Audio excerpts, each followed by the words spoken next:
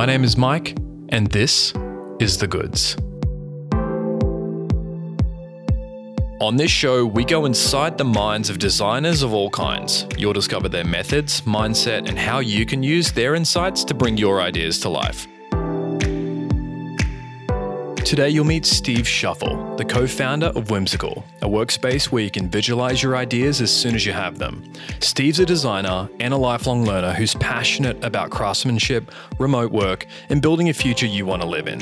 In our conversation, we explore how Whimsical became profitable, the secret behind their growth, how Steve and the team benefit from remote work, and if you make it all the way to the end, Steve has an Easter egg for you to play with. So settle in and listen out for that. This is one of the most in-depth interviews of The Goods yet, and it's a real privilege for me to have this conversation and share Steve's story. So, without further delay, I hope you enjoy the behind-the-scenes process of designing a software startup with Steve of Whimsical. Hey Steve, welcome to the show. Hey, thanks so much. I want to kick off at the very beginning and talk a little bit about how you discovered design. Like, what drew you into design itself? Yeah, I actually came into design rather late, and it was almost accidental. I was back in college, and I was a couple years in, and I was playing lacrosse and pretty focused on that. And I was doing an English major and hadn't really done much at all around design. And I had a teammate just kind of out of the blue mention he was doing a drawing class to a few of us. And he was like, might sound silly to some of you guys, but anybody want to join me? And I think I'd taken like a mandatory class a number of years back and had generally good memories from that. And so I was like, yeah, I'm down. And what I quickly realized was that everything in the art department was way more interesting and fun to me than everything else that I had been taking previously. And it kind of opened up this whole new direction for me. And I really just basically started this exploration process into more visual fields. Got it. Was that a like a life drawing class that you attended, or was it something else? It was really basic. I think it was like an intro, just basic drawing, but it got me hooked, man. From that point on, I just started taking more and more kind of whatever they were offering. It was like metal welding, and we did 3D modeling and painting, and there was some Photoshop and Illustrator classes sprinkled in. So there's some digital work, but yeah, it's super broad, really fun. Photography, film, kind of everything. And from that time, what was the kind of work, the artistic kind of work that you really started to resonate with? Was there something in particular that you found most exciting? I think I really enjoyed the style of work, which was just very kind of chill, project-based. You could just kind of jam on something for quite a while.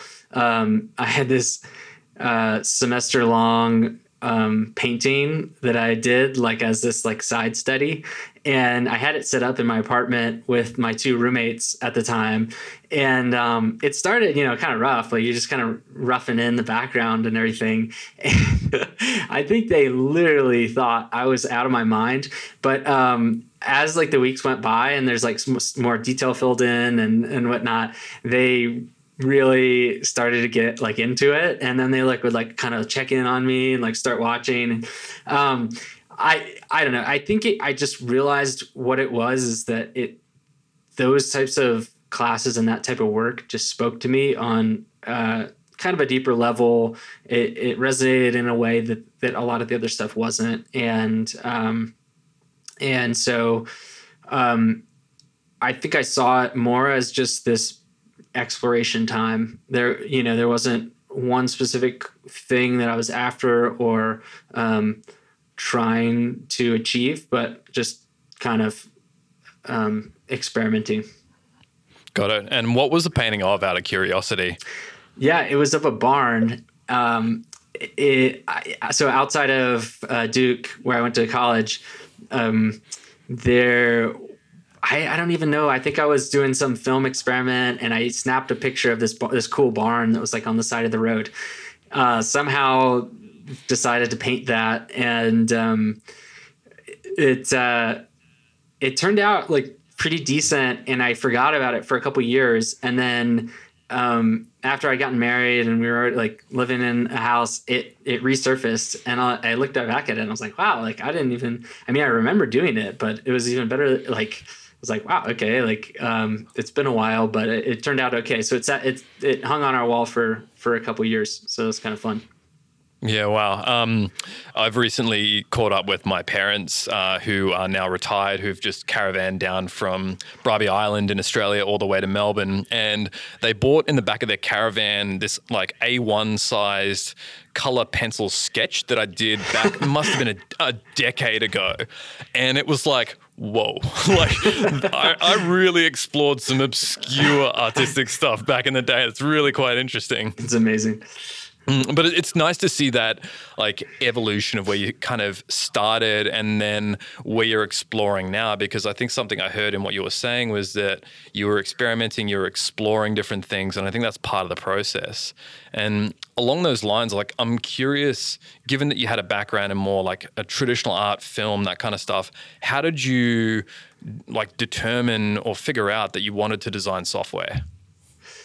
Right. So I did somewhere late in the mix. I took an intro to web class.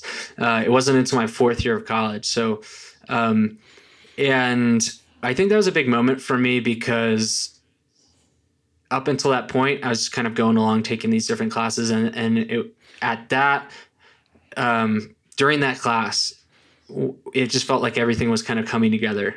And it was like, oh, okay, I can use some of these skills here. It brings in some of the photography or some of these visual elements. So I think that was part of what turned me on to design and sharpened the focus a little bit. And it just kind of took it from there. Yeah. And what were some of those traditional skills that you think really carried across into software design? Well, I mean, I think one of the interesting things was that just moving forward a little bit, once I realized that I wanted to do web design, digital design, it was like, great, okay, I have a little bit of time in school left. Let's figure out like how I can actually get a job doing this. So I found an internship at a company that was in the same city as the college I was going to, and it seemed like it was going to be a perfect fit, and I was so stoked about it. They did awesome work, and they seemed like really great people. And I got all my stuff together and applied.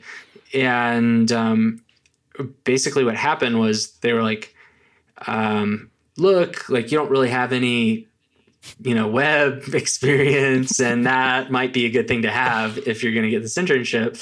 And so I kind of found myself in this chicken and egg type of situation. Like, how are you supposed to get work if you don't have the job? And I think a lot of people find themselves in that spot at some point or another. But if we fast forward a little bit, during that application process, one of the important things which helped me land it eventually was some of the things in my portfolio, the art pieces. And they were just the people who did the interview. They were actually just interested in some of these broader skills. They were like, wow, I'm really curious how you can bring that to the web and do that in a digital context. And so it was kind of fascinating to see that stuff come back up down the road when maybe I hadn't even spent that much time doing the digital work. But it was part of showing at least a little bit of aptitude and a little bit of promise, just to kind of get my foot in the door.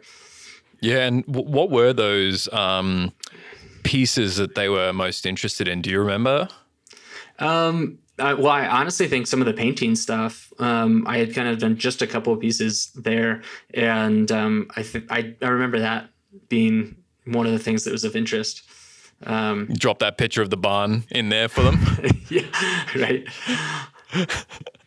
That's great. And in that early stage of your career when you were just exploring that internship, what were some of the challenges that you had to overcome? Like you mentioned, trying to get experience seemed to be a really, really hard thing to do. And I think that's a challenge that a lot of younger designers face is like you're expected to have experience, but you don't have experience. Right. So how do you get the experience that you meant to have given that you've got no experience? Yeah. It seems like a bit of a catch-22 for a lot of people. No, I think it's a tough spot to be in.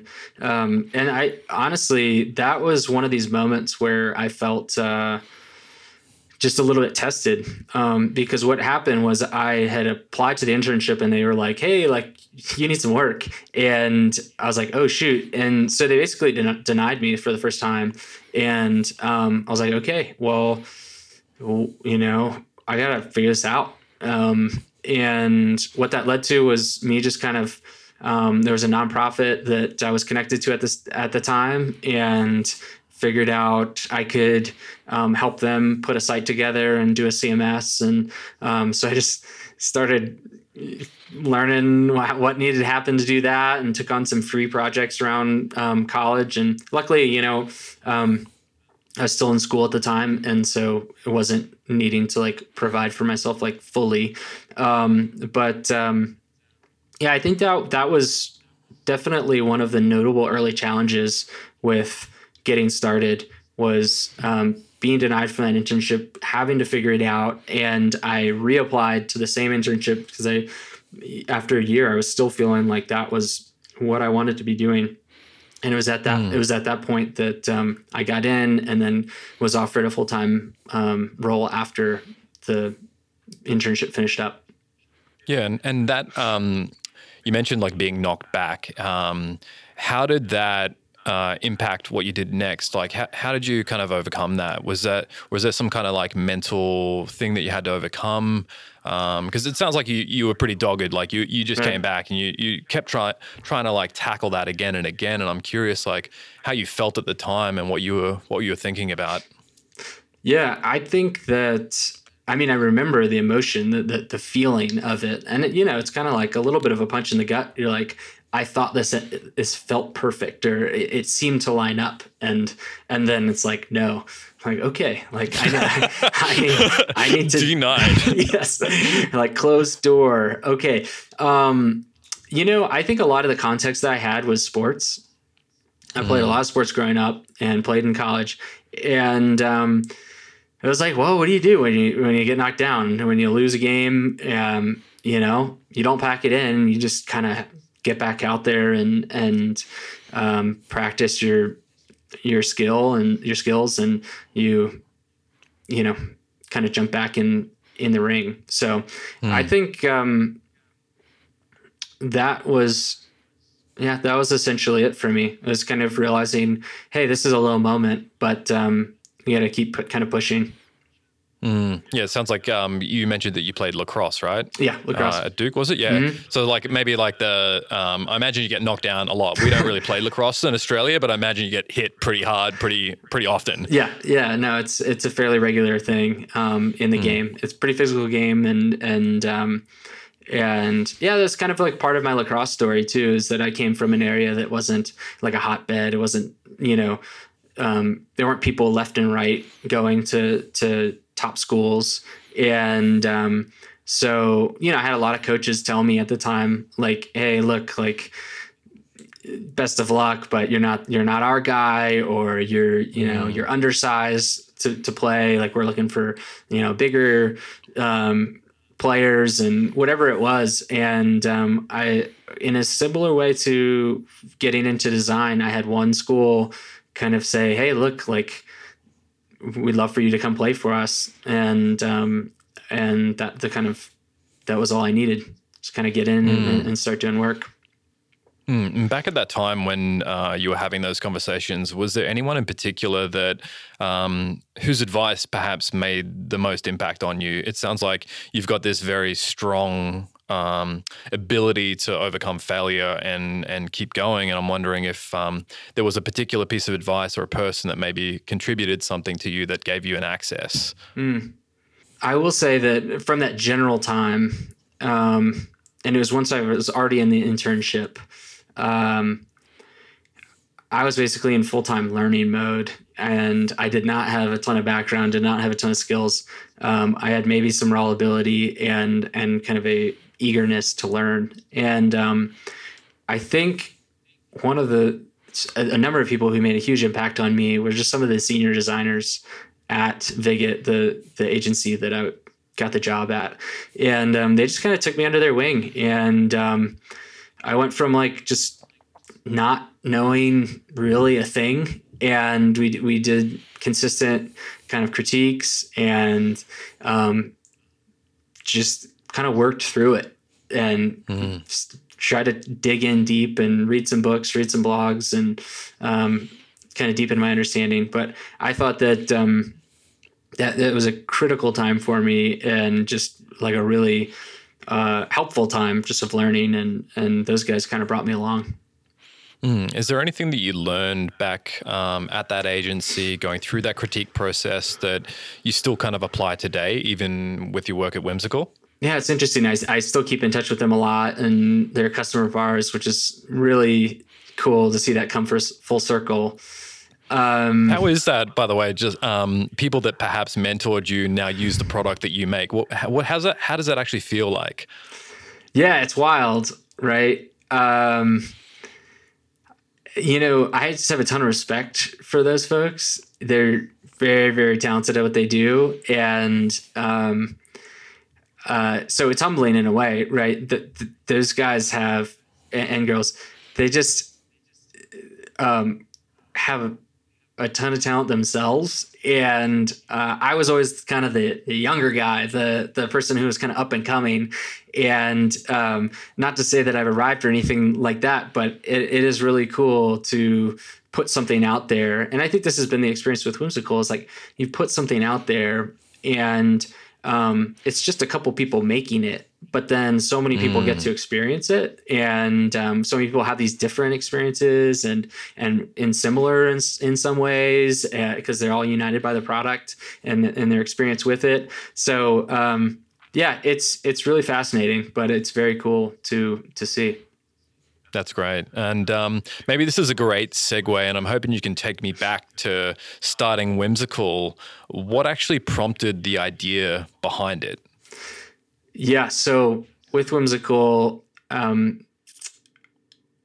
Whimsical's kind of been a classic story of build it for yourself. My co-founder and I were at a tech company in Denver together, and basically we noticed that the whole team was using a bunch of fragmented tools. And on top of that, a number of them just weren't particularly fun to use. And some of those were digital, but like there was a time where we were using this physical whiteboard with a bunch of sticky notes that like kept falling off. And it was simple, and there was a nice thing about that, but it was pretty janky too. Like we had people like that were remote, and we'd have to hold up a computer so that they could see the sticky board. And so I think that going through some of those experiences and at previous jobs as well, it just felt like there was like this opportunity to build a tool that we ourselves needed. And I think that was a huge part about the idea behind it. But I will say that my co-founder Casper's kind of peeled off and started working on Whimsical for about 6 months by himself, solo. And so a lot of the initial directional insights about the product and what it needed to be started with him. And then when I joined him 6 months in, then we kind of started working on it together and forming the more of the vision moving on from that point. Yeah, and just to create the context for those who aren't familiar with Whimsical, how would you describe it to a complete stranger who's got absolutely no context? Right. Yeah. So Whimsical is a suite of visual communication tools. And so our products allow remote teams to do a lot of the same things that you would do in person on a whiteboard, but you can do them online. And I like to say that it's kind of similar to a more visual version of G Suite. And so you can have multiple people in the same document at the same time, and you're just working on a little bit more visual type of work. And doing the types of things you would do on a whiteboard instead of just text docs and spreadsheets like you do in G Suite. Yeah, great. It's funny. We've had this conversation a couple of times, but everyone that I know that uses Whimsical can't help but tell me how much they love Whimsical and how excited they were that I was talking to you about the company that you created. So it's definitely, for the designers that I know, it's made a big difference to them having access to it. And I'm kind of curious, you mentioned that Casper also worked on the idea for about 6 months. And I'd really like to dig into how you took it from that early idea where it was just like maybe 2 guys in a room to an actual fully fledged software startup. Can you walk us through what that looked like? Sure. Yeah. Well, first off, I have to give a ton of credit to Casper's. He is this very rare mix of talents and experience, and he's been building software for a long time and has this great breadth of skills. So the fact that he was able to kind of work on this and just basically build the entire full stack app and get the MVP was pretty well underway by the time I got started. And I think what it was at that point was, let's build the core flowchart experience. That was our first product. And so just focused on some of the main activities that would need to be there for the flowchart creation process. And, there was still a decent amount of stuff that needed to happen. When I came on, we reskinned the whole app. We needed some things on the marketing side. So we needed to kind of work on the logo and some of the visual assets for the brand and marketing site and so on. But it was this kind of mad dash, and there's no actual deadline, but we launched about a month and a half after I joined him. So it was pretty quick. Out of curiosity, how did the two of you meet and decide that this was an idea that you wanted to do together? Right. So Casper's actually was one of the people who interviewed me for the company that we worked together at. Oh, no way. And so we, not knowing each other at all, we had a great conversation in that interview. I still remember it. Just kind of talking about products and what we thought went into good products. And I think through the course of working together for a couple of years, we weren't working closely together, but just observing each other and kind of crossing paths every now and then. I think we just, I developed a kind of admiration for his skills and also how he carried himself and just his integrity. So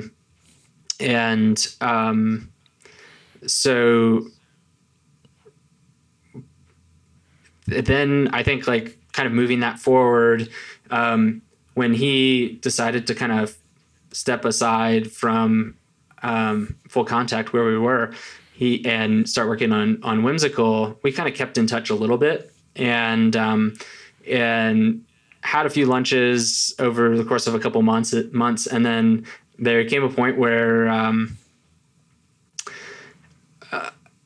let's see, I'm trying to remember exactly how it happened, but basically I had been feeling that I wanted to do an early stage startup for quite a while. And, I kind of put it out there to him. I said, hey, look, like, I don't know if it would ever make sense for us to work together.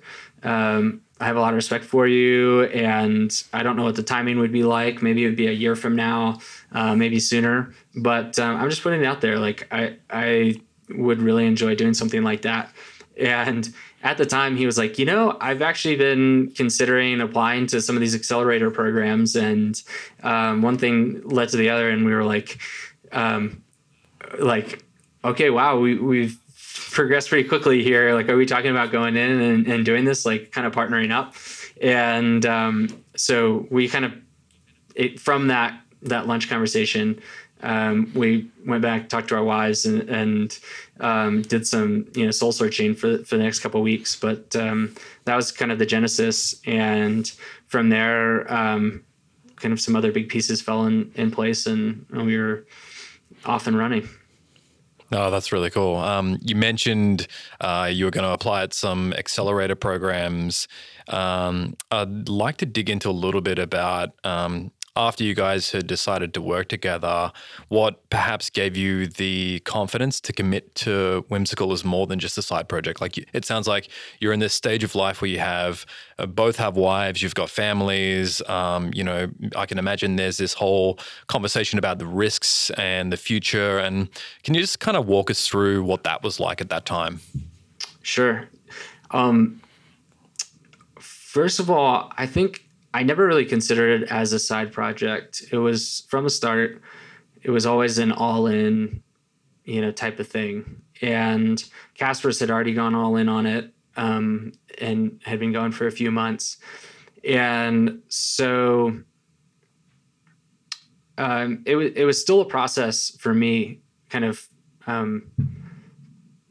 going through the different factors in the pros and cons, and was this the right opportunity and the right person to do it with and the right product to make a go of it. Because I think the common wisdom, right, is that if you're going to build a company of kind of significance, then it's going to be kind of this 7 to 10 year type of thing minimum.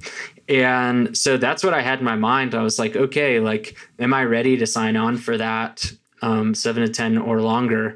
And I think a big part for me was one, like I've mentioned before, I really had a lot of confidence in Casper's. I felt like he would be a great partner, and I thought that we had a good, we were able to collaborate well together, and I thought that was gonna be good in that sense. Also, in terms of risk, I actually felt like there was a lot of upside, unlimited upside, and a fairly limited downside. And so I'd actually, when I really thought about it, didn't feel like it was a super risky thing. I felt like, man,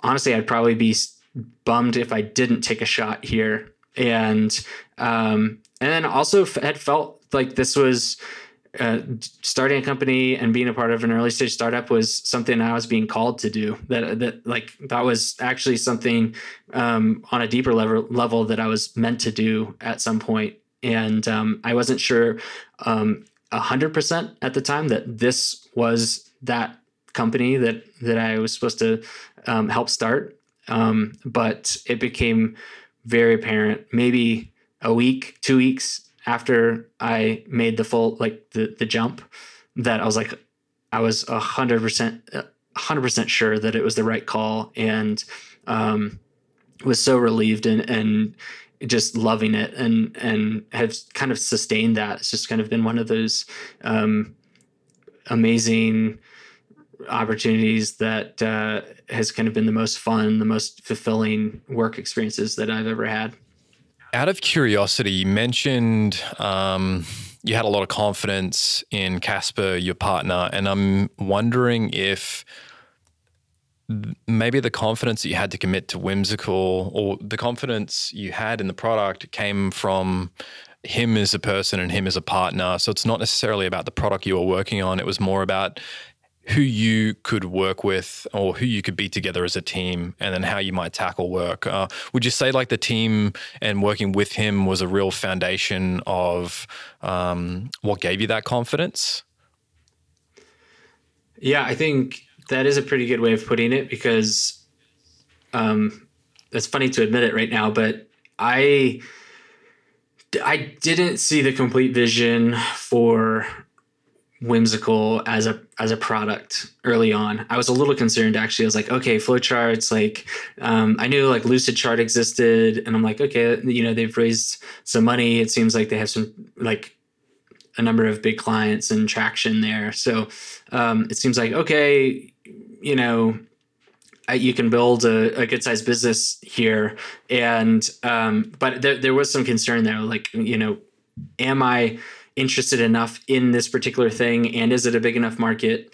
But I do think, and I don't know that I knew for sure at that point, but especially now, having worked together for the last couple of years, there is a sense where it doesn't quite matter. Like, I'm just excited that we get to build software together, and it feels like, wow, what's in front of us is just a bunch of opportunity and really cool, fun stuff that we can do, and not so much like, oh, are we going to be able to do it, or is it going to be good or bad, or whatever it is. But it really just feels kind of this invigorating sense of what could be, and that we're going to put our heads down and try to make something cool that we're really proud of. And kind of figure it out together. Yeah, exactly. Cool. Back in the beginning, I wanted to jump back. You mentioned vision a couple of times, and where I wanted to unpack a bit more was how you found balancing moving fast while creating a vision for the future. Because I can imagine it's pretty difficult to do the two simultaneously. I think some of the vision came from some of those early conversations where it was just the two of us, and we were working out of Casper's basement at the time. And, we would just kind of go walk around the neighborhood and just talk about ideas or where things could go, and kind of just imagine what we could be doing, or how the product could evolve. So I think some of the vision came from that, some of those early conversations of just dreaming. And interestingly, it came together pretty quickly, at least just the high level idea. And that was very freeing in a way, because we could just put our heads down and be like, well, yeah, that's generally where we're going, and let's start going there. For instance, when we first launched flowcharts, we had wireframes, sticky notes, and mind maps kind of teased up in the top as like coming soon. And so we kind of put that out there to everybody that that's where we were headed. And that was from the very beginning. And it's kind of cool that it actually worked out that way, that we went on to build those things. So given the beginning where you started, you've had this vision, you knew you were going to start with flowcharts and maybe move forward to the other product lines. How would you, or what would you say would be the secret to Whimsical's growth to allow you guys to actually progress forward from there? Yeah, I think there's probably not like a real secret, but I'm a big fan of Paul Graham, and have read a bunch of his essays. And so one of these is just one of the things he loves to say, and is make something people love, and kind of boil it down to something very simple that you can really grasp. Make something people love, that they find useful, that they're actually willing to pay you money for. And a lot of things just come out of that. And that's totally been our experience, is get that first thing right, and some other things will fall in line. The other thing that's been tremendously helpful for us is having a growth engine built in the sense that our tool is a communication tool, and it just inherently spreads itself. So you're adding people to your workspace, or you're creating work and then sharing it with someone, whether that's a teammate or a client or whatever it is. And so that has been huge and really helpful in the sense that it just grows itself, and kind of day after day, new people kind of coming in the doors and experiencing it, and then kind of perpetuating this cycle. And so that's probably been one of the single biggest, contributors to growth. It's interesting where I work. I remember the early days when we were using Lucidchart, and how painful it was to actually use it, and how long it took to put together these flowcharts. And I remember one day very early on, one of our product managers, I think, found the tool and started wireframing or flowcharting stuff together quite quickly. and then sent out the link. And I was like, wow, what is this tool? This looks fantastic.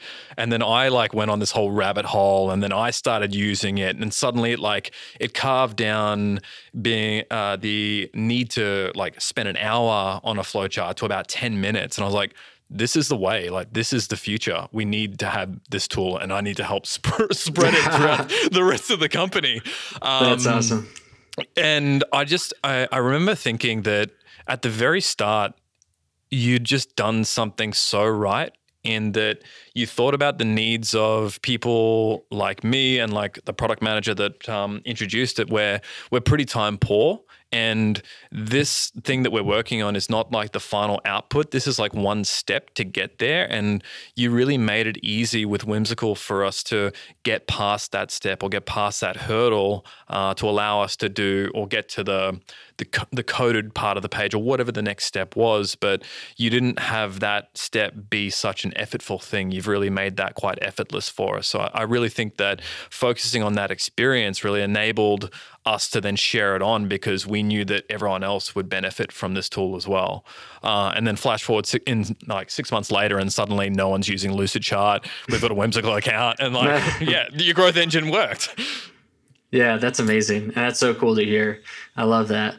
And honestly, kind of going back to some of the core product just principles or philosophies, we were just boiling it down to, let's make this thing fast, fun to use, beautiful output, and collaborative. You know, just kind of some of these core words that we kept coming back to. And when we would write about the products, those were the words that always kind of came to mind. Like, this is kind of what we had in mind, and these are the things that we did in order to make it that way. And so it's really awesome to hear people kind of use the product and experience some of those things and have it save them time. Or, you know, you have certain users like engineers typically will say like, I'm creating this thing that looks way better than it should, and I'm so psyched, and like, thank you. It's pretty fun. How is it for you? Like, how does that make you feel when you hear feedback like that coming from an engineer about the product?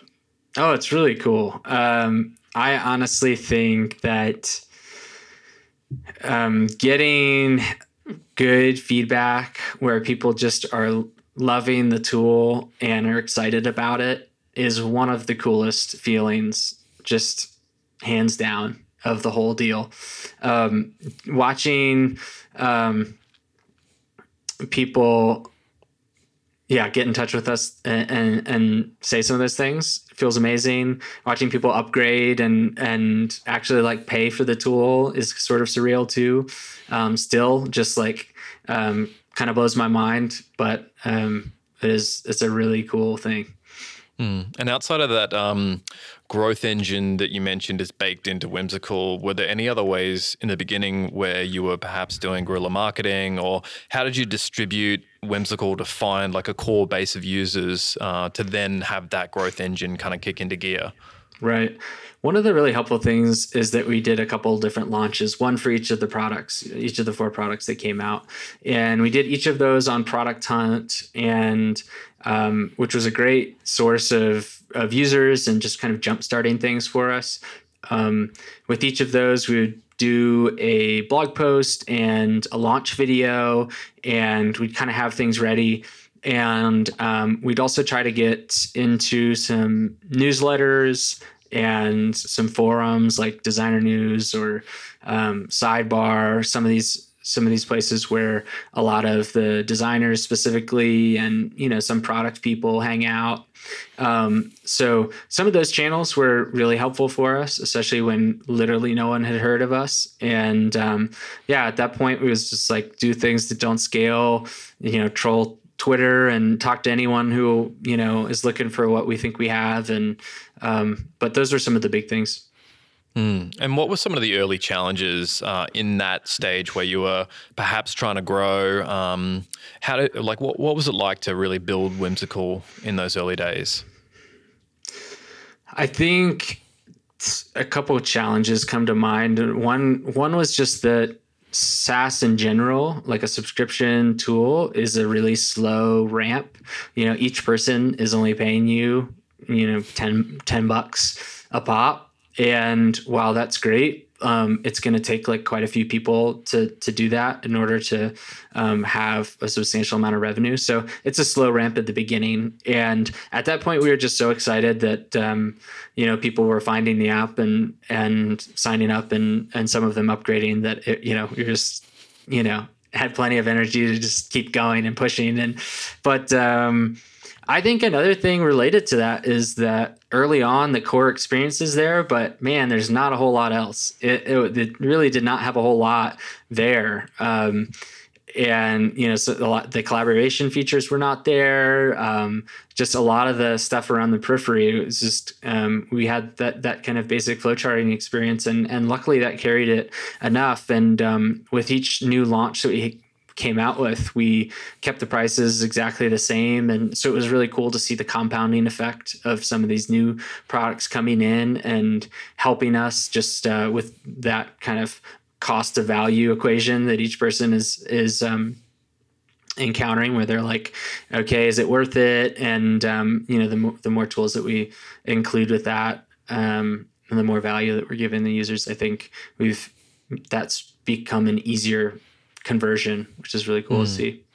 And was it a strategic choice to start with flowcharts and not with, say, mind maps or wireframes? Like, why did you zone in the beginning on flowcharts? Like, what was it about it that you really thought would be the best place to start? Yeah, you'll have to ask Casper's. I don't know, actually. I can't remember why he wanted to start there. I think it's the one that we used probably the most at the job before. And so he kind of made that call and started down that path. And we weren't sure what we would do next. We actually thought maybe we would do sticky notes second. We ended up doing wireframes, partially because a lot of people were asking for it. We had those tees up top inside the app. And so people saw it and they'd reach out like, when is this coming? When's that coming? Which is always fun. And the other thing was that we have these contextual toolbars, so the little toolbars that pop up right above the object that you have selected. And it was a really helpful just kind of interaction pattern that started us down this road of figuring out how to do that for the other use cases. And I remember we had our first kid, or it was like 1 year old at the time, and I was up a lot during the middle of the night, just holding him and hanging out. And it was just a pretty awesome memory, actually, memories of these times where I would just be in this dark room with white noise, like walking around in circles, but just kind of thinking about the product. And it was during that time, actually, that I was like, you know what? I honestly think with these contextual toolbars, we can build one of the coolest wireframing apps that's ever been built. And I just had a lot of excitement, enthusiasm myself. And when we had some of the users asking for it as well, it kind of felt like that was the next place to go. And that was just like kind of came together that way and was really fun to build and really awesome to have it as a concept just in our minds and then watch it, come to real life. I'll come back to contextual toolbars a little bit later, but I wanted to drill down into your decision to stay bootstrapped versus seeking investment, because you mentioned that you were applying at one of these accelerator programs. Why did you make that call to stay bootstrapped? And for context for the audience, bootstrap meaning staying self-funded and kind of growing slowly over time with revenue based on profits from the business. Mm-hmm. Yeah, and when the topic first came up, it wasn't 100% clear what path we should take. And we did apply to Y Combinator and Techstars, a couple of these accelerators. And it was a huge blessing that we didn't get it because it forced us to just launch and figure it out. And I think that was probably the best thing that could have happened to us. And then it became this decision of, well, like, what are the real reasons to raise money? Like, what are we going to be missing out on if we don't? And what are we going to be missing out on if we do? And I think some of the huge things for us is that just a month or two in, when we were working together, it was like, this is the most fun that I've ever had. I don't want this to end. I don't want to mess it up. We want to build a long-term company that's going to be around for decades. Like, let's just keep this going.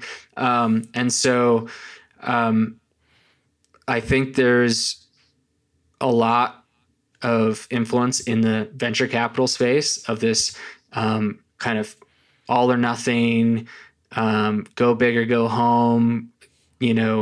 Maybe you get acquired or something else like this happens, but then your product's kind of going away. And we didn't want that. We wanted to give ourselves the best chance possible that we would be here for the long term. And honestly, I think a big part of that was realizing that we thought we could do it, like without the outside money. We didn't know for sure. It was hard to say. And we had just maybe not even launched the product when we were having some of these conversations, but and just realizing that some businesses don't have that opportunity, but it felt achievable for us.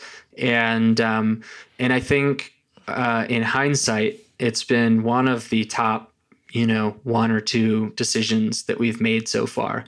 And we haven't said that there's no way that we wouldn't raise money in the future at some point. I don't think necessarily we're saying that for the entire life of the company, but it has been so crucial for these early years. And especially now that we're profitable, I think it kind of opens up all sorts of possibilities of like just dreaming about having the freedom to take these big bets and to be mission first and to I guess be led by something higher than producing profits. Like, sure, we want to kind of continue to grow and produce profits, but it's like, man, what could we do? And so I think some of these conversations have been incredibly fun, and just dreaming about where the company can go and what's possible because we are self-funded and independent. You mentioned being profitable, and I'm curious how that feels given that you were denied from the accelerator program to actually go out on your own and build a functional, profitable business. Yeah. It was kind of one of those things where with the SaaS model, it's just kind of chipping away, and you kind of each month you get a little bit closer. And then, at some point we needed to have some teammates join us. So it was just the two of us for a while. And then we brought on a third guy and a fourth guy, and that pushes back your, profitability, break even point. But it was a big kind of celebratory achievement when we hit it. And I think, I don't remember exactly when it was, maybe between a year and a half. And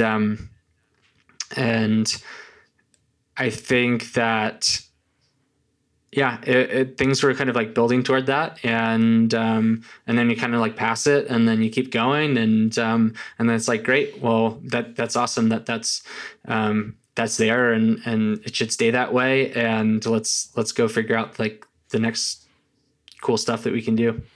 And in practice at work, how has being bootstrapped impacted the way that you work at Whimsical? Are there certain decisions that you make or trade-offs you have to consider given that you've got no outside injection of capital?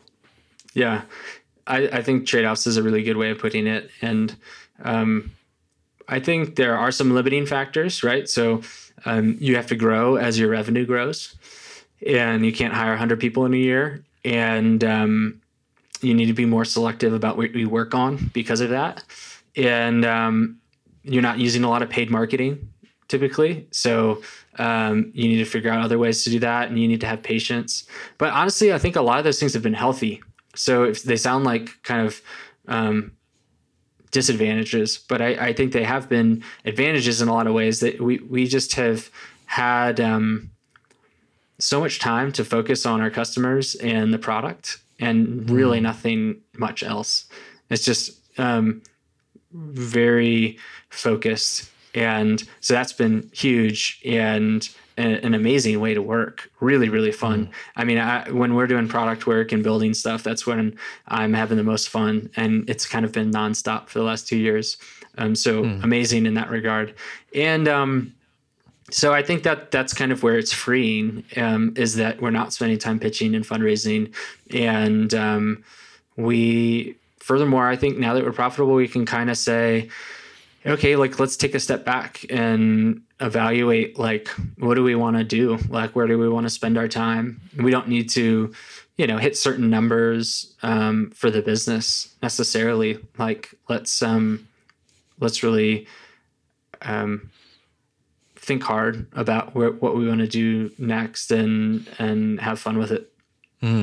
Something I want to dig into now that you're kind of talking about this kind of stuff is, how did you think about designing the business, not just the product, but the business itself? Because you've mentioned a few things that I find to be quite remarkable. Like, you talk about building a business that's at least going to last 10 years. You're talking about long-term thinking. You're talking about using or putting users first. And from my understanding, a lot of startups in the space, when they've got a big injection of capital, like, they've got an incentive to provide a return to their shareholders, and they make sacrifices on vision for profitability. But it sounds like you haven't got those traditional considerations to make. And I'm wondering, like, what does it actually look like for you, like, to design that business? What are the things that you're thinking about? And what's the context you carry on?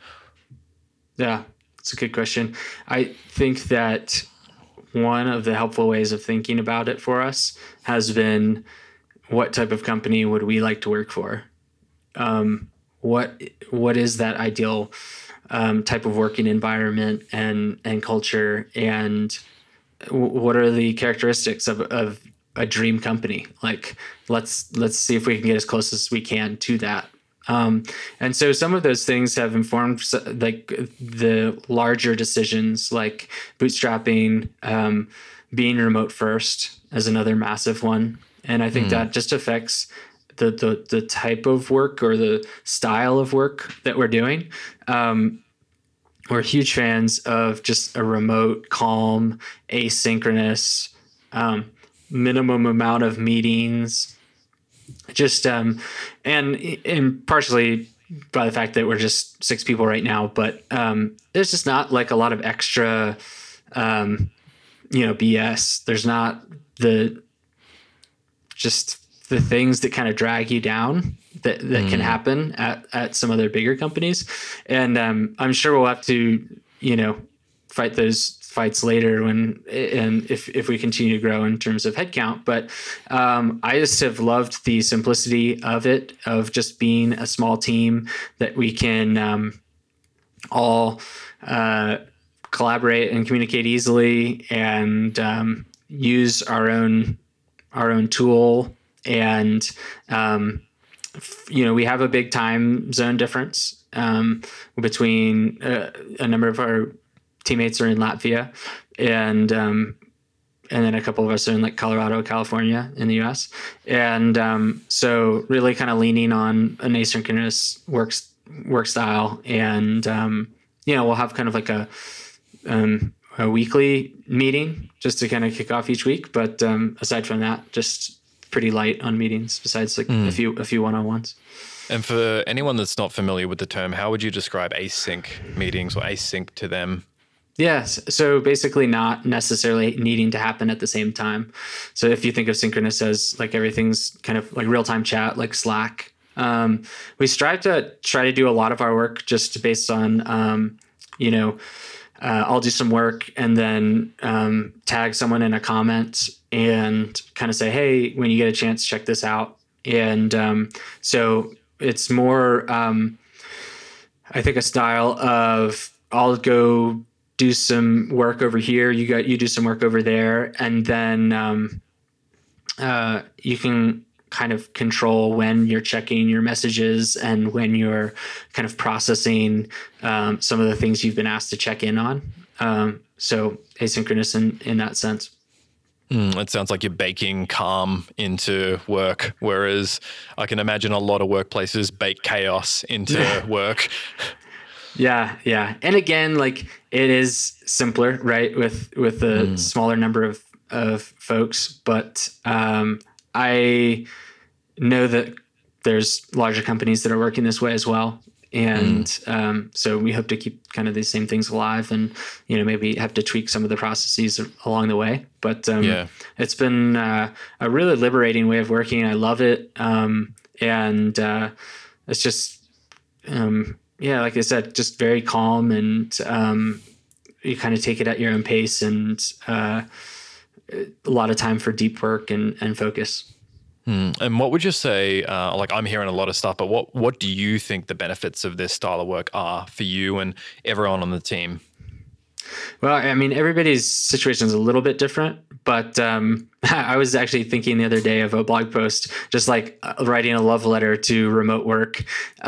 Just because, man, for the last 2 years, we have a 3-year-old son and a 1-year-old daughter. So it's kind of coincided with us having kids, and that has been so helpful that those two have lined up, because I think one of the biggest benefits of remote work that I've experienced is just like the ability to be around family.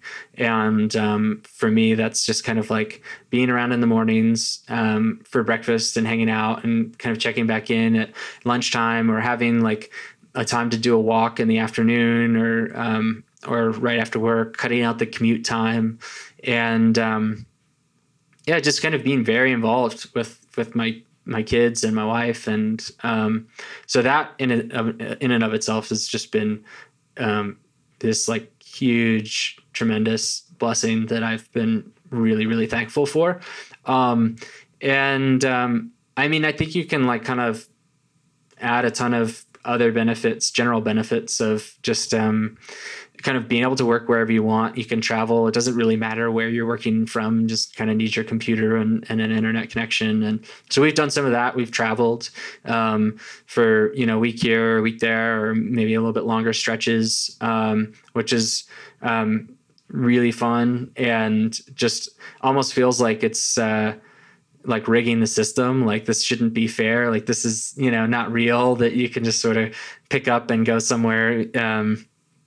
But that's been it. And, I think I enjoy kind of like the home office thing, and still getting out for some like coffees or lunches with friends or whatever it is. But there's just so much possibility when you have that much flexibility. It reminds me of something you said earlier, in that you were setting out to design the company that you wanted to work for.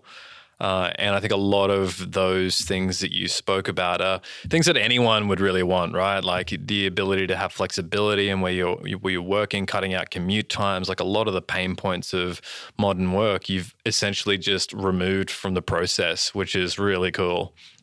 Yes, absolutely. And I mean, connected to that too is when you start a company, you kind of determine like you have equity and upside in the business. And so not only does it, you kind of have the freedom and the flexibility around like working from home or working wherever you want to work, but also the sense of in a company that we'd want to work for, there would be meaningful equity, not just for the founders, but for everybody that joins. And so that's another thing that kind of one of those things of designing the company that you'd want to work for. We've felt like there needs to be a smaller gap between the early team and the so-called founders, the first people in.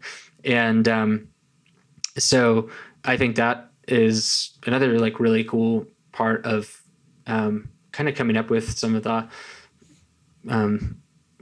larger structures of the business and how that can work.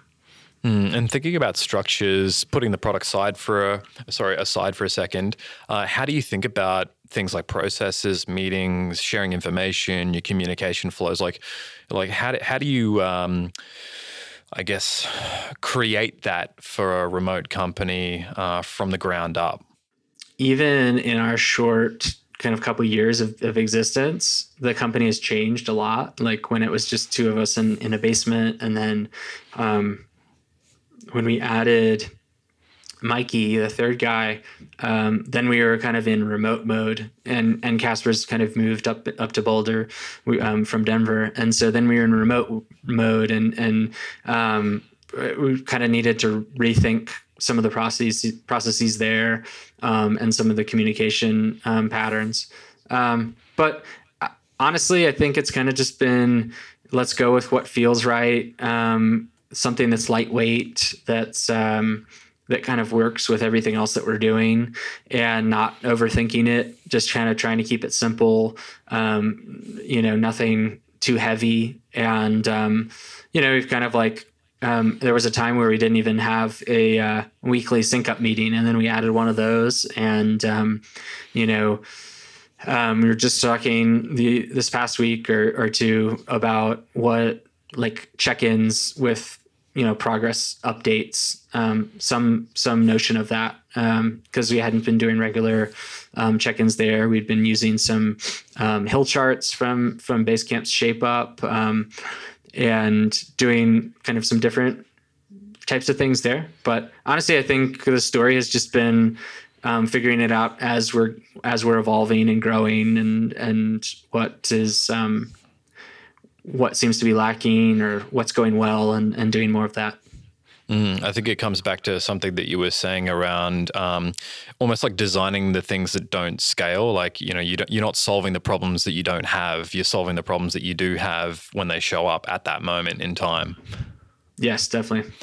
Yeah. I'm curious about your values as a company and how you think about operationalizing or demonstrating those values in behaviors that you practice on a regular basis. Can you talk through how that might look? Sure. Yeah. And I think in some ways we're still establishing who we want to be. And, we each kind of come into the company with our own values and what we care about. But I think, how we operationalize them, how we kind of bring them into our behaviors in the day to day. We talk about them, we write about them a little bit, both internally and getting into a few blog posts. We'd love to do more of that. Like I was saying, like with just six of us, we can still have conversations around like one dinner table.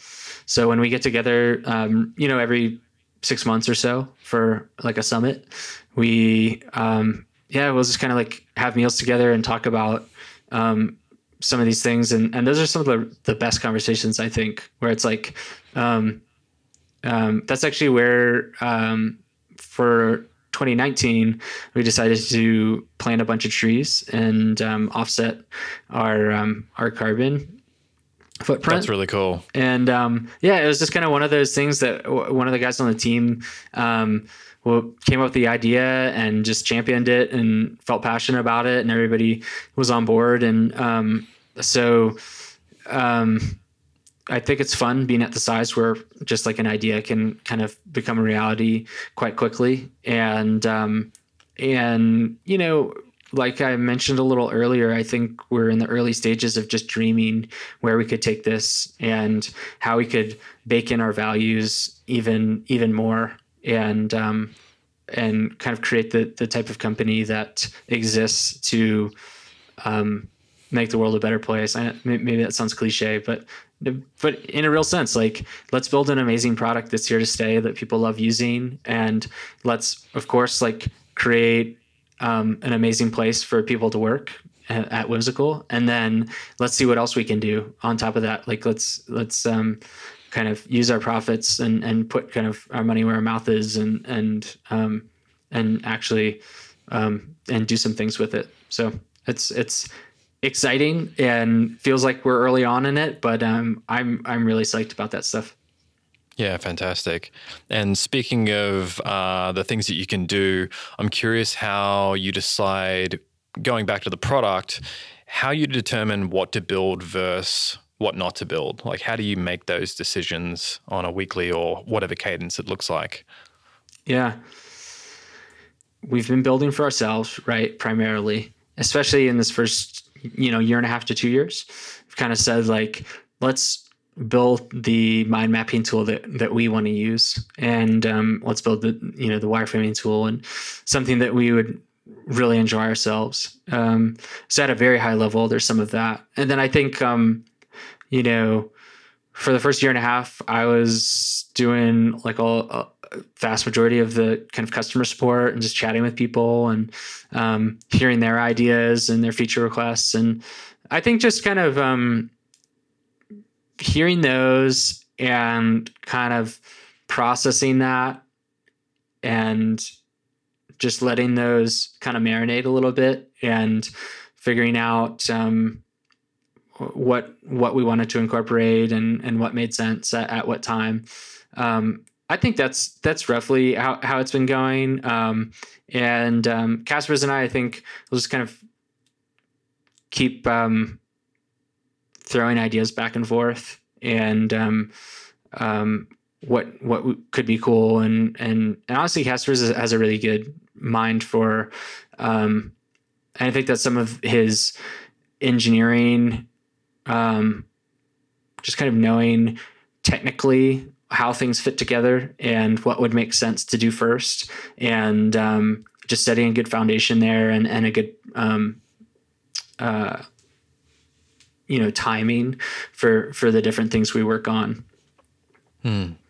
And how does, you mentioned like you're on the phones in the very early stages doing a lot of customer support. I'm very interested in how you include feedback from your users and compare that to input from your engineers, but then also weigh that against your own like ideas for where the product should go, or what features you should release. Right. Honestly, I think that it's not a sophisticated system. It's more just a lot of just kind of instinct. Also just kind of looking at things at a high level and saying like, okay, group these things together, and that could be really cool, and that could make a lot of sense. And lately we've been working in these 6-week cycles as part of that shape up methodology, and that's created some cool things in the sense that you kind of make a couple bets, or you have these pitches that you'll kind of make these bets on. And we've roughly more or less been following that system. And it helps you to just kind of filter some of these inputs into a couple like tangible, we could go and build this, we could do that, and keeping it fairly informal, and honestly just figuring out. And one of the things we tried to stick to honestly is what are our needs right now.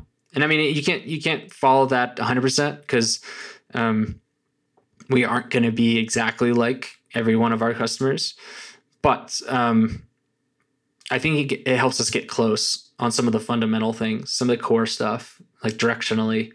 And so we've followed that, and we're kind of continuing to do that and have some fun things in the works that are related to it.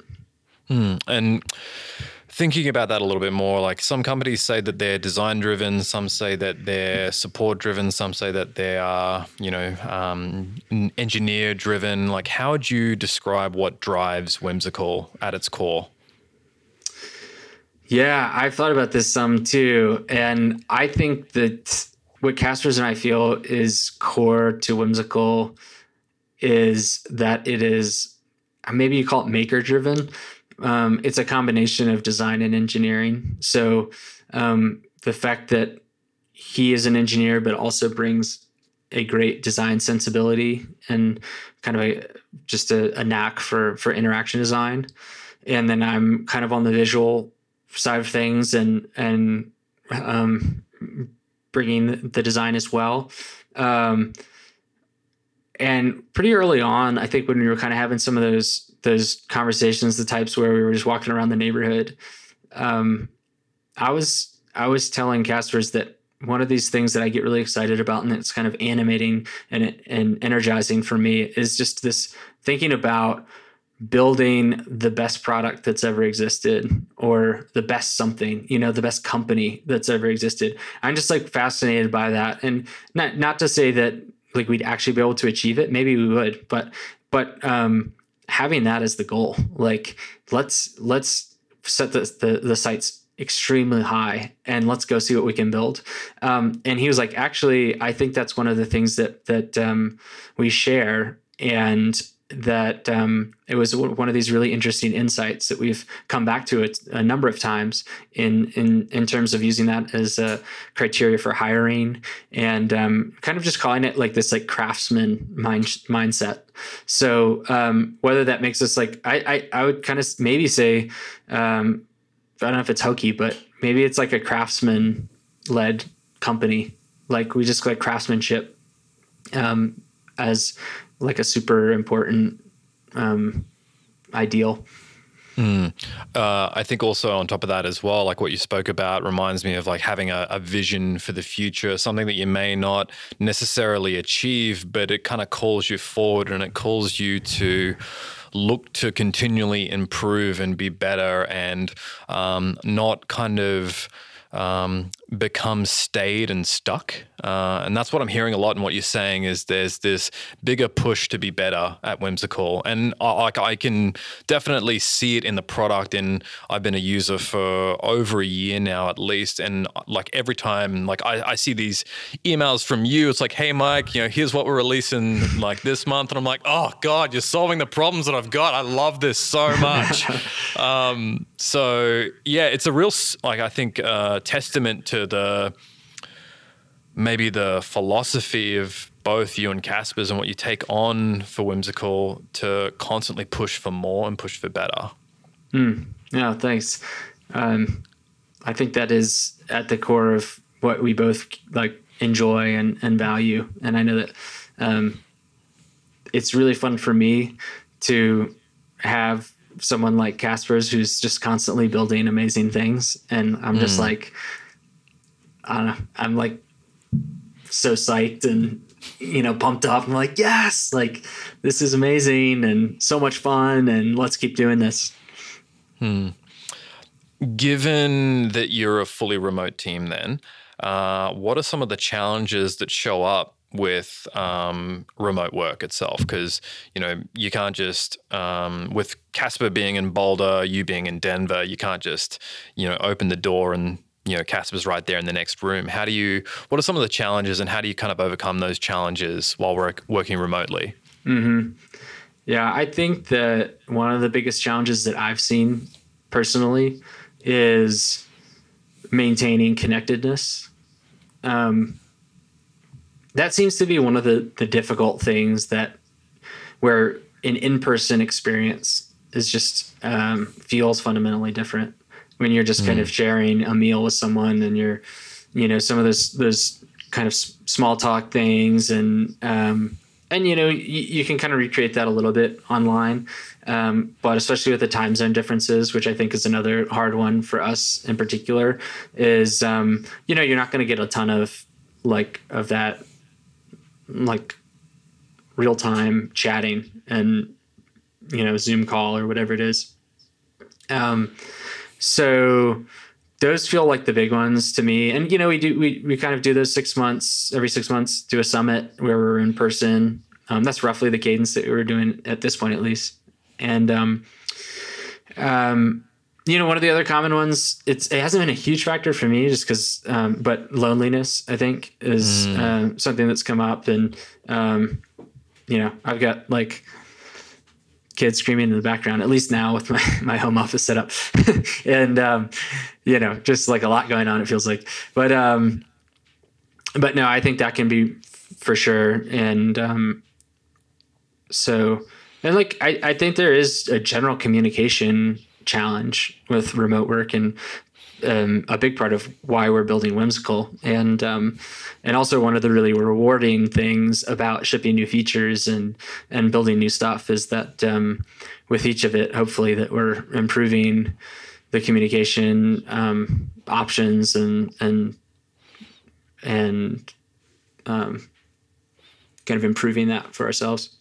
And are there any challenges around keeping everyone aligned in support of the vision while you work remotely? Yeah, I think that like many of the other things has been an evolving thing for us. Like, how do we all stay in sync, and how do we do that best?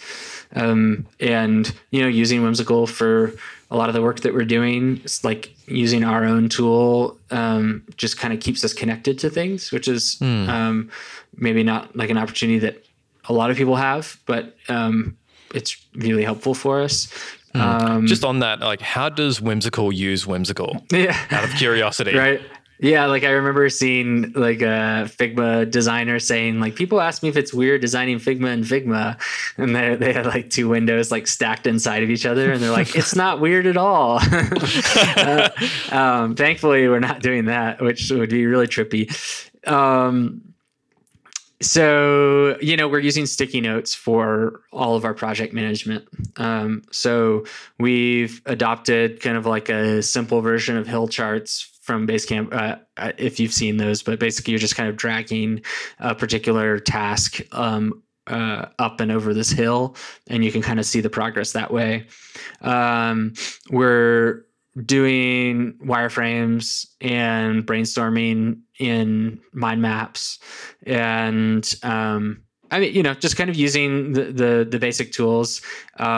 We just had an integration go live with Notion in the last week or two, and we use Notion a bunch for just kind of text-based work and collaboration. So it's cool to see that kind of come together a little bit closer.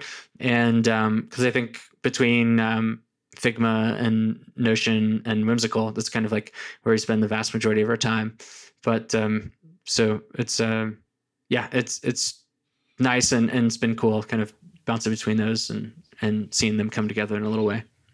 Fantastic. I do have one question from the product manager that introduced me to Whimsical, and I thought I would feel terrible if I didn't get it in for her. She's very curious about how you tackled adding team accounts, the challenges around permissions and things like that. Can you talk through a little bit about how you approached that and what that was like? Right, sure. Well, first I would say that it's like sneaky complicated, or maybe it's obviously complicated. I'm not sure, but all the different permissions and the sharing settings, and just even what you call things, like what the names are for the different types of groupings or kind of primitives for sharing. That's some tricky stuff. We were just talking about that today, honestly, just like it's like a continual refinement process. And getting the basics in, I think Casper's had been kind of mulling on that for a while, and this has happened quite a bit, but it was kind of one of those things where he was like, I don't know, it's probably going to take quite a while, like a couple months, it's pretty involved. I mean, he's like, I don't know fully, but I think it's pretty involved. And we're like, oh man, okay, yeah. Well, I don't know when we'll get to that. And then he'll be like, well, I figured some things out and wasn't as bad as I thought, and I think it should be ready by the end of the week. That's just like classic. But I think the real answer to it is that we're still figuring it out, and it's kind of like a piece by piece thing, which has kind of been the story of Whimsical a lot. Is the iterative. I guess classic software design, but yeah, just iterative, adding kind of a feature here, a feature there, and gradually getting to the place where you're solving most of the needs. I think like there's still like, it's still simplistic in some regards with the team collaboration. So there's probably like some improvements that will need to come there in the coming months. But we're just kind of responding to any like pressing needs, and then trying to refine it as we go. For sure. You've mentioned the book Shape Up quite a few times. And for those that don't know, it's like, from my understanding, I've not personally read the book. I've kind of read the overview that it's about how you shape products and features and things like that to deliver incrementally over time, perhaps. I was just curious, like, could you talk a little bit about like how you use the concepts in that book and apply that at Whimsical? Right. We all read it, and one of Giannis, actually, one of our backend engineers, did like a huge mind map of it, which is cool, inside Whimsical. And one way to use Whimsical, right? There you go. Yeah, it was pretty big. Is that public, out of curiosity? I would love to see that. It could be. I can definitely send you the link, because I don't know that we actually like tweeted it out, but we were kind of like, should we? Like, that's kind of cool. So I'll send it to you. But I think we read the Shape Up and we're like, wow, there's some really helpful concepts in here. But when it came to actually implementing it for ourselves, we kind of took our liberties and we're like, okay, we don't have to like 100% implement this. And some of it was just like, Basecamp is a 60-person company or something like that, and there's 6 of us, and so the ones doing the shaping, which are usually like the product people, the product designer, the product strategy person, they have like separate shaping people and implementing people, whereas it's just like one and the same for us. We're shaping it and then building it, so we can be a little bit more lightweight with our process, and but roughly you're kind of calling out some of the problem that's being solved and your appetite for building it, and the solution that you're kind of roughly sketching out. And I think that's one of the kind of core concepts, is not being too prescriptive. But then again, like for us, it's like, well, I'm the one that's going to design it, so we'll just kind of do whatever communicates effectively the concept that we're going after, and then we can kind of take it from there. After we you kind of have some rabbit holes and no-goes, but then we'll have a period of time where we're collecting some of those big ideas in a board, and then we'll start to piece those together in terms of what do we think we can get done in this cycle and what would be like a stretch. So that's maybe slightly different as well, but we'll basically kind of say, okay, like, this, you can take this feature, you can take this, and if we can get to it, we'll do this and that. And so it's still pretty, simple, pretty basic, but there's been a number of concepts that have just felt right from the get-go, and I know they've kind of been refining this over a number of years, and so we've benefited a lot from that. Perfect. I wanted to shift gears again now. So I have reached out to a whole bunch of designers in my network and like asked them questions like, what would you love Steve from Whimsical to kind of talk about in this episode of the podcast? And I've got a few things that feel free to like run through rapid fire if we're time short. But if you don't mind, I'll jump into them. So one question that came up was, why are contextual toolbars a fundamental element inside Whimsical? Right. Contextual toolbars are fun. And I've honestly really come to love them. And there are some constraints with contextual toolbars just because you only have a limited amount of space that you can really go before it starts to get out of control. But I think one of the coolest things about them is they clean up the interface a ton, because you only have to expose the relevant controls to the object that you have selected. So it just it really opens things up, and you're not staring at like a wall of panels on all 4 sides of the product, and instead you can just strip away some of that and also just I think it reduces just kind of some of the cognitive overhead of being like, okay, I need to like crop this image. Where's that crop icon? And kind of digging through a menu, as opposed to like, okay, well, it's one of 5 icons that are sitting above this image. So I just love how tailored it is, and how it's expanded. When we just did flowcharts, like there was a number of core objects, but then when we did wireframes, there's a couple dozen more that each had their own slightly different contextual toolbar, and it's a cool, like surprisingly scalable structure that has, I think it's been really fun to work on that.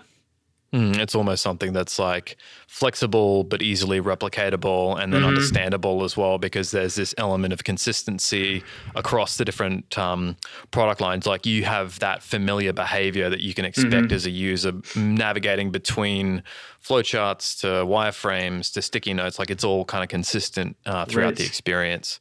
Yeah, that's great. Yeah, it's surprisingly flexible like that, that it can cover like a pretty wide range of things. And for me too, like just doing the design, it's actually pretty fun working on the icons. Just kind of, when you're like zooming out on some of this stuff we've been talking about, but then you zoom all the way in and just kind of crafting some pixels and doing some icons. So I have fun with that too.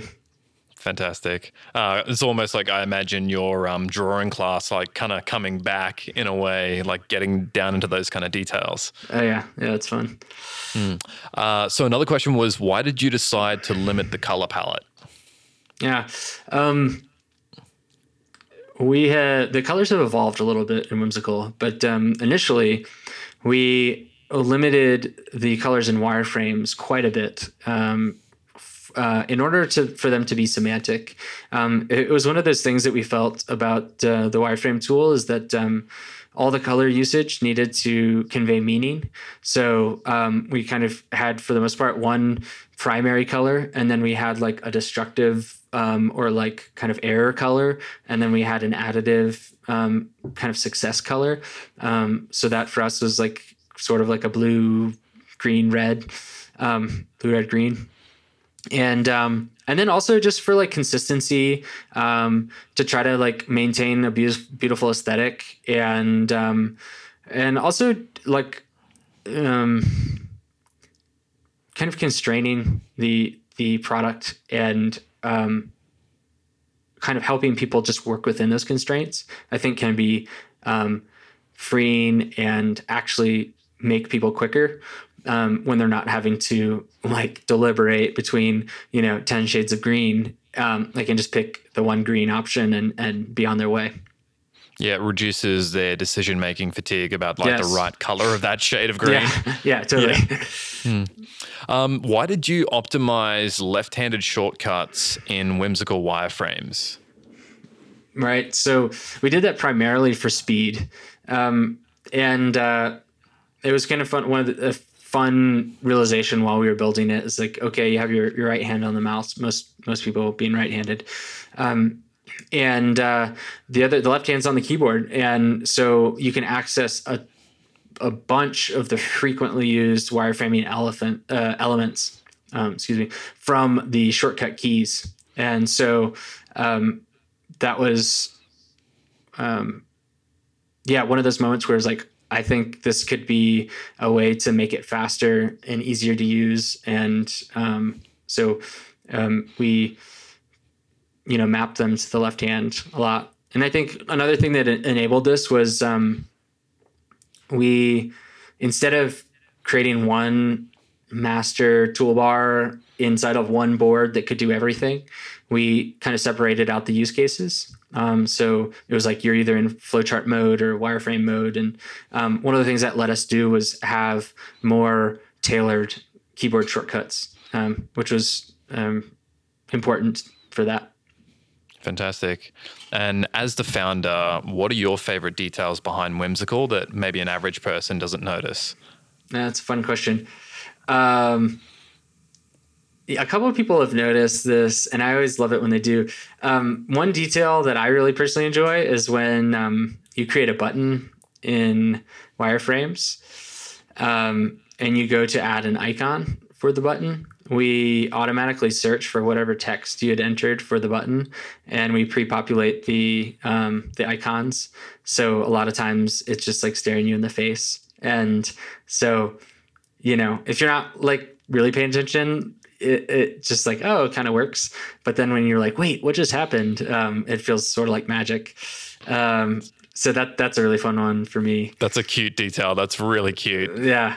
The other thing I think I would say is, and we did this way back in the beginning and haven't done anything to it since, but the upgrade confirmation screen, or like right after you press the like pay button, we do this cool like geometric explosion of shapes, and it says like woohoo, and it's just like this fun thing that we put together. I did the animation in After Effects, and then we used the Lottie plugin to bring it to life. But that's also a fun moment in the app. You're like celebrating that upgrade moment. Yeah, right. That's really cool.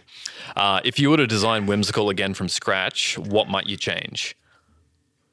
Honestly, the first thing that comes to mind for me is something we ironically have not completely fixed, but it's the way that we do, and this is kind of in the minutia of the app, but the way that we do the free plan where you put boards in the trash and, you have like a quota for free boards. It's just like sort of confusing how that works. And we've had like so many people reach out about it, and it's in something that we've meant to improve and make more intuitive. But you kind of find some of those rough edges, and people just like pound you on it. It's like like just unrelenting. Yes, unrelenting day after day after day. And they don't notice the button, but they just all they care about is that. Yeah, totally. So that, I think we would have thought a little bit harder about it, getting it right the first time. But I think thankfully a lot of the major decisions we made we probably stick with, and been pretty happy with. And final question from the other designers in my network. What do you wish you'd have known before you'd started out? Well, I definitely listened to a fair number of podcasts and read a decent number of books about starting up, and mentioned the Paul Graham essays, which were extremely helpful. And so I don't think there's a huge number of massive surprises, but one of the things that has been apparent as we've been going about building Whimsical is that you just really learn as you go, and you don't have to everything figured out or everything perfect, and you just get going. And I know that there's a wide range of experiences that entrepreneurs have, but for me, it's been such a rewarding and rich experience, and I wouldn't trade it for anything. It's been so awesome. And so I'm just glad that it was like made the jump and just kind of go and do it. And so that's, I think you just go and you make it happen and figure it out along the way. Absolutely. And looking to the future, how do you keep your vision alive now that you're working with a team and thinking about the future as you may or may not scale? Like, how do you really keep that as the thing that drives the business forward? I think that, going back to that craftsmanship model of doing work, we've thought about that for sure with hiring. For instance, the most recent person that joined us, who's this amazing guy, amazing engineer. I literally thought about everybody I had worked with, like in the past, and I applied that. I was like, who would be the most ideal person to join us? And amazing. It was incredible that the timing actually worked out and everything went through. But I do think hiring is a big part of kind of continuing the vision and bringing the right people that like share the same interests and values and want to do some of the same cool things. And honestly, something as simple as just having a weekly lunch with Casper's where we can just kind of process things and chat about, new ideas and how's that going and what could we do there. And so those moments are cool. And Casper's is moving to Latvia soon. So those will be a little bit harder and a little, farther in between. But I think I point to those lunches as being a big part of keeping the vision alive. Fantastic. So in terms of your journey, you started off doing drawing classes and you moved through to painting. You had an internship. You've tried to get into an accelerator program. You've built this company. It's become profitable. Now, given where you're at, what are the things when it comes to design that you really care about?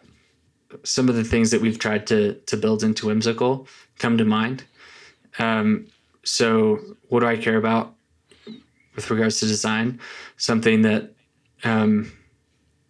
is simple and beautiful, something that communicates clearly, or that allows other people to communicate clearly. I think that has been a really rewarding part of Whimsical, is that you're kind of giving the tools to people and saying, here, like, go and do things and design them and build them and collaborate on them. Kind of empowering other people to use the tools that we're building is like a really cool part of design right now for me. And we haven't really covered it up until this moment, but what is your vision for Whimsical? Well, I've probably alluded to it because I think when I think about my vision for Whimsical, it's just create the best product and the best company that's ever existed. I kind of come back to that. And again, like, not in a prideful way, not like so much for us, but create that tool that people love and a company that is here for years and years, and like a sort of generational company, and everything within that like craftsmanship mindset. And if we can do those things, like, or even just aspire toward them, then I'll be like really proud and happy. Great. And just kind of wrapping up, what advice would you give to another young designer founder like yourself? I think the biggest thing I would say is to find a really solid co-founder or co-founders, people who have the skills but have the integrity and the grit and a collaborative spirit that you can riff off of. I think that has been so vital to us, kind of this thing like working out. And there's so many steps along the way where you have to trust each other. You have to both be just kind of getting things done on your side of it, and pushing forward and working together. And so I think finding that right person is the first big step, and really kind of the important one that carries you through. So we're like really creating a team. Yes, absolutely. Yeah. And finally, where can people learn more about you, and where can they learn more about Whimsical?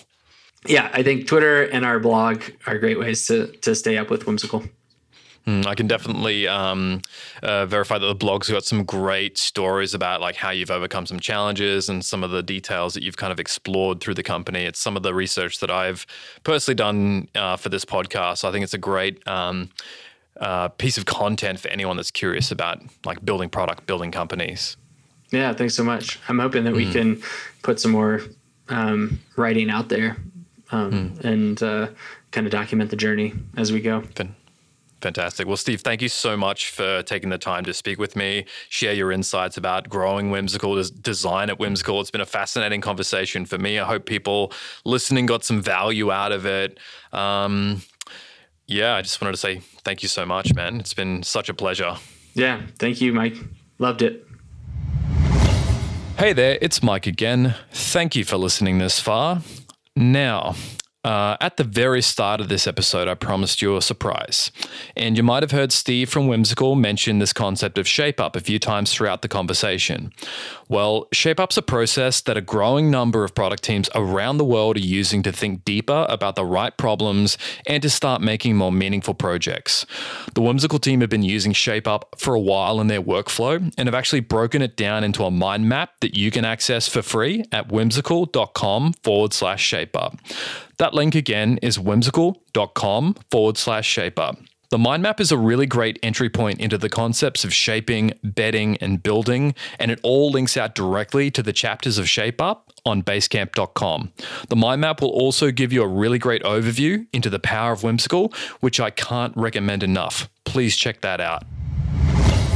Well, this has been huge, but everything good must come to an end. If you liked this episode and want to hear more, you can get the goods on Apple, Spotify, or your favorite podcast network or listening app. Thank you for listening. Until next time, this is Mike signing off.